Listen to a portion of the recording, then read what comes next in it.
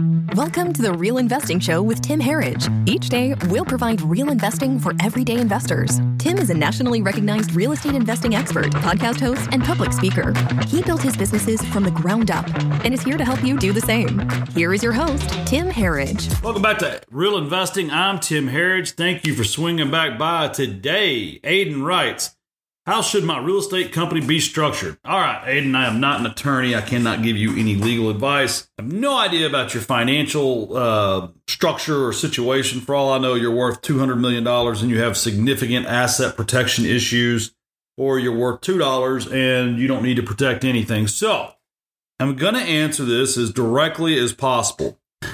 Your company should be structured as simple as possible. Too many people spend a lot of time talking about LLCs and limited partnerships and series LLCs and trust and all these things and Delaware LLCs and all these things that, frankly, they have no business worrying about because they don't have enough money to be that complicated. Some of the largest homeowners in the nation own hundreds of homes, thousands of homes in one LLC.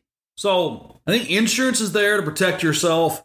I think you should start simple. And a general rule of thumb is if you can't afford an attorney or a tax advisor to give you the answer, then that's the answer. You need to start simple. Recommend just a simple single member LLC, or you make it a partnership. That way but that's too complicated.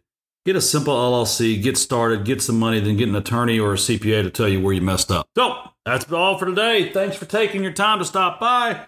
IHaveLunchMoney.com. Submit questions. I'll see you tomorrow. Thank you for hanging out with us today on Real Investing. If you have questions, comments, or feedback, please visit IHaveLunchMoney.com. Tim can't wait to hear from you.